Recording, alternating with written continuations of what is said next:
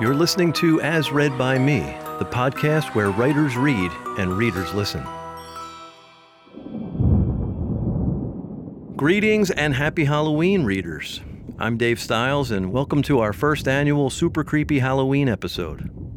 Actually, this episode starts creepy, gets creepier, and then ends on a very pleasant note, courtesy of a beautiful, cleansing fall meditation by Heidi Bank.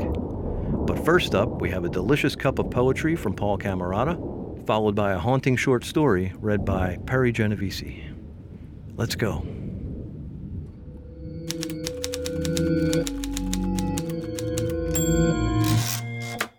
Hi, I'm Paul Camerata, and this is Horror Story, as read by me. To be more than a monster was once one man's dream, a revitalized man who loved coffee and cream. He baked the best quiches, award-winning scones, but spoke in a way that scared folks to their bones. From this predicament would eventually grow Frankenstein's Grunt, Cafe and Bistro. At the start, he was famous just for being undead, until the owner gained acclaim for his monkey bread. The imported Arabicas, organic chais, all roused his patrons like bolts from the sky. Still, not all the walk-ins were ready to see a Frankenstein monster serving them tea. Some shrieked while others turned pale as a ghost, no matter how nice the greetings of the host. And yes, when he said hi, was how it sounded. But their fears of violence were totally unfounded.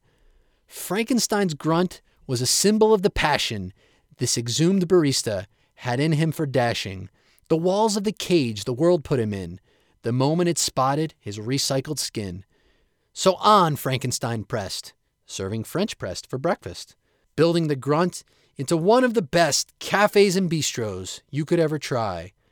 Have no fear, that you hear is just him saying hi.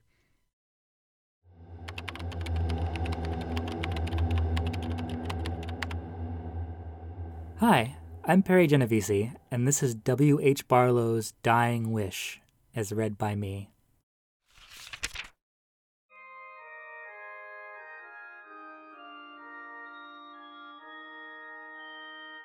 The grenadine tissue paper flickered from the open jewelry box. Inside, the peach pit appeared to bob in the crinkles. This was the funeral of T.H. Barlow of the Battery Elevator Company. The peach pit was the last thing he'd choked on. 2 rose-red plastic cups wheeled on a reception table. The table stood next to 4 aisles dotted with people. Mrs. Barlow, widowed, scowled at the jewelry box, at the pit sitting upright in a tissue sea. She smoothed her black dress over her knees and picked off cat hair. She turned to her 30-year-old grandson, Marlson. She cupped her hands over his fist. With her thumbnails, she massaged the skin over his knuckles.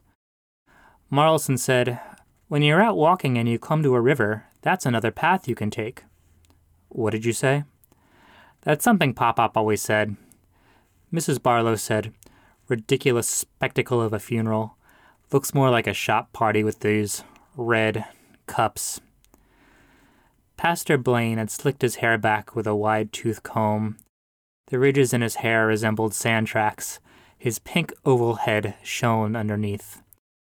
He strode up the 3 steps to the podium. As he drifted under the bony ceiling fan, his white cassock's bottom hems swished.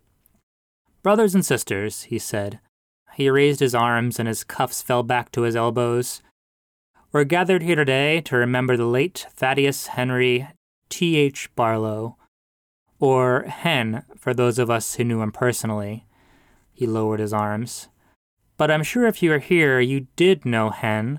Hard not to. He was more a brother to me than friend, inspired my path, fostered my love of nature. When we were boys, we'd stroll in his woods together. Wouldn't you know, Hen picked the first tick off me, a sucker right on my wrist." The air conditioner's roar cut off. It exposed an ambience of chair legs scraping and rain jackets rustling in seats. Mrs. Barlow thought Pastor Blaine's sermons always sounded cold. She allowed her eyes to close and saw startling, vivid chartreuse green. She whipped up her head. It felt as how a candle can pass its flame beyond the shut-eye seal, but there was nothing chartreuse in this white room. She picked up her purse, brushing its base before seating it in her lap. She dug out a wadded tissue, blotted her forehead, and took off her glasses. She dabbed at her nose, the impression left by the glasses' pads. Then she crushed the tissue into her purse. She still couldn't shake the impression the color left. Every time she blinked, it burned behind her eyelids. To steady herself, she placed her right hand on Marlson's shoulder. At her vision's fringe, sidetracked by nausea, her hand appeared to blend into his blazer. Then something zipped across her palm. It seared like a rope burn. She turned. A mysterious black leather glove now bound her right hand. 4 holes beamed over her exposed knuckles. 2 more rows of smaller studded vents, ringed by metal grommets, extended. They ceased at the storm of blue veins at her wrist. The shock of this glove jolted her from the green wall behind her eyes. She slid her forefinger past the cuff and tried worming it into the mitt. Her cuticle bulged under the leather. Feet pushed off the floor. Mrs. Barlow slid back into the seat, heels palpitating across tile. Both hands twisted in her lap. "Grandma," whispered Marlson. "What's that?" He pointed to the glove. Even at age 30, he lived in his own insulated world. "This is my funeral glove," she said. She pet her wrist with her other hand. It felt soggy. "Grown-ups wear them when they're doing important things," she said. She wedged her fist into her purse. Marlson laced his arm between hers and rested his head on her shoulder. Pastor Blaine's voice boomed now. Still strolling, hands behind his back, he pulled on his arm and his elbow audibly popped. He withdrew his head into his chin's ripples. "Hen always used to say when you're out walking," he was a man of nature, a man devoted to the solitude of being alone in nature. He used to say that when you're out walking and you come to a river, you've actually come to another path, that's another path you can take. Mrs. Barlow clawed at her wrist. She tore at the glove. As she struggled, a roll of quarters rattled into a thick keyring and a small, corn-yellow box cutter. A lifesaver's log lay hollow, its wrapper corkscrewed. "Not now," she groaned. Pastor Blaine said, "Hen was one of the few men who understood how the world works. I can't count myself among that sprinkling. No, I can't." And he bowed. Marlson whispered into her sleeve, "How does the world work, Grandma?" Her chin pressed against her necklace. She was up to her elbows in tan, woven, wobbling purse. She said, "Money, that's how it works." And with that, the glove slipped off, and from inside it, a gush of water drained and settled. The lifesaver's wrapper fattened. The tissue grayed. The box cutter gleamed. She said, "Son of a bitch." After a miserable receiving line, Marlson and Mrs. Barlow stood outside the church and waited for Pastor Blaine. Someone had jammed a rubber-orange doorstop under the black door frame, but those at the heads of the meager line still reached to hold the door open. Marlson watched a young boy stick his palm against the door's glass. The peach skin puckered. Next to the second set of doors, someone had stationed an overflowing can of cigarettes. One full cigarette rolled in the wind. Blue wisps pulsed toward the parking lot. Finally, Pastor Blaine ambled out with his hand on the shoulder of a man with a hair-white beard. The older man seized the stairs handrail and staggered down the 5 stone steps. "Ah, Mrs. Barlow," said Pastor Blaine, patting her frail shoulder. His breath smelled like garlic. He turned to Marlson. "Hello, Mr. Marlson." "Hello, priest," said Marlson. Blaine drew his fist from the cassock and spread his fingers. In his palm sat the peach pit in the open jewelry box. He shut it with a snap. "Now I am entrusting this to you, Mrs. Barlow, right?" said Pastor Blaine. Yeah. And we know there's a fair amount of trust in entrust. Trust to refrain from the things the Lord's not meant for us to do. The things he has, in fact, forbidden us. Yes? Give it here, she said. Mrs. Barlow released her grip on the chestnut-brown strap that kept her purse at her rib. It swung toward her stomach. She took the box in both hands. He failed to resist. She eased it into her wet purse and tightened the cords. Rain sheeted down and glossed the concrete. Marlson and Mrs. Barlow drove home in the burgundy Ford Taurus. Marlson's fingers laced in the steering wheel. He lurched forward in his seat. Turn signals twinkled through the window. When he glanced over at his grandmother, her eyes were closed. She looked like she was enjoying a wonderful dream.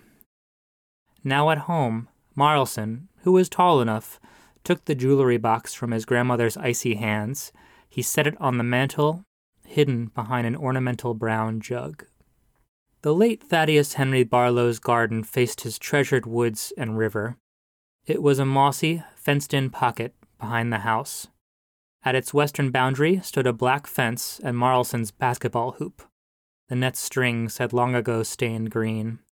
Marlson laid a teal spade next to the jewelry box. He knelt in dirt-creased denim shorts.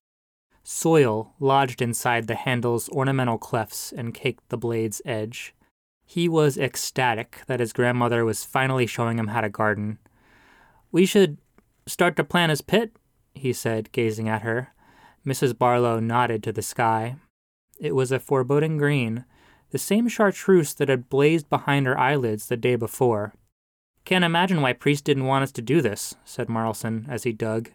He wondered about his grandmother's resulting silence. He hunted for something non-offensive to talk about.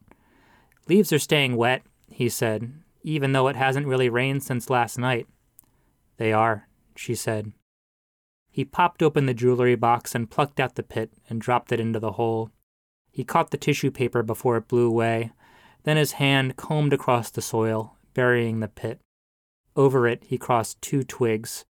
Dirt crescents lined his fingernails. "When will Pop-Pop be back?" said Marlson. "Soon, I hope now," she said. "He'll grow in a kind of pea pod. Then we'll have to worry about the smell." "I don't understand why people have to die," said Marlson. "Then, if he makes it through without any molestation, we'll get a thin membrane." "Then what?" "Then we'll have to worry about the squirrels and starlings who want to masticate him." The sun rose the color of orange juice. Marlson sprang from bed too fast, and the periwinkle sheets snagged his ankle. He tumbled onto the linoleum. She snored with crimson curlers in her hair. He found her wet purse lying upside down, its contents splayed across the dresser. He lifted the corn-colored box cutter. He analyzed his wrists. 2 paths when you come to a river, he mouthed the words. There would be a moment of great pain, but this was what Pop-Pop had told him. He couldn't bring himself to do it, so he looked at his sleeping grandmother. No, not her either. He retracted the blade and set it on the dresser. He raced down the stairs and through the garage. In the garden, he found Pastor Blaine standing in a washed black cassock. Globular dirt circles stained his knees. In garden gloves, Pastor Blaine pinched the peach pit between thumb and index. His other hand grasped a shovel. He cratered the plot Marlson filled and tossed aside its twigs. "Can't let you do this, Marlson," he crowed. "And I know what you're thinking, that it's my right, that Pastor Blaine has no authority to do this."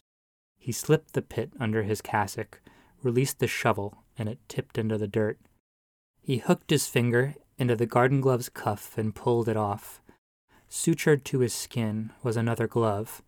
"What the hell?" he cried. The glove's cloth, if one could call it cloth, was a ragged jigsaw of fish-scale scraps. A crenellated blue and white trout belly flayed around his wrist like a shackle. A strip of rust-brown eel skin shone. A single blood-red tentacle writhed between and under the strips of marine crust. It acted as a kind of demented stitching, holding the butcherwork all together. Pastor Blaine rolled his cassock's cuff further to reveal a mucousy, petrified, shad gray sleeve with kelp strung across it. I'm going to take this to the rectory now. His shoulder wilted. He nursed his arm. For safekeeping. He winced, if you two are using it so disgracefully. Rotting fish smell rushed to his throat's back. Mrs. Barlow pushed her head outside the window and glared down. The curlers thorned her hair. Blaine, she shouted, we're free to do with him whatever we choose. It's ours to say. The treetops swayed as she spoke. From the leaves, 2 clots of cardinals burst out and swarmed. Pastor Blaine stuck his hands inside his robe and slunk out through the fence. He threw himself into an idling plum-colored Crown Victoria. He reversed down the driveway. Marlson raised the shovel and cupped one hand to his lips. Now what? He called. Mrs. Barlow leaned her chin on her wrist and tweaked her focus to the treetops. Now I don't know what we do.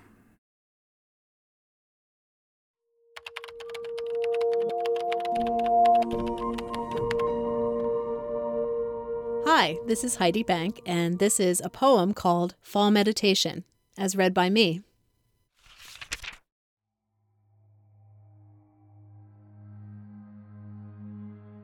I step from the house to the wooded backyard deck into a flat autumn morning. Not gray like storms or depression, but a neutral matte, warm and friendly, that offsets the oranging and yellowing leaves. I lay my mat and my cushion on the deck, facing the trees, between the house and the picnic table, which hug me. When I shut my eyes and place my hands in my lap, I try to become one with the fall. The leaves gently float from the trees, landing on the deck like raindrops, and I sit so still that the squirrels ravaging the pumpkins skitter past me like I'm part of the trees. Breathe.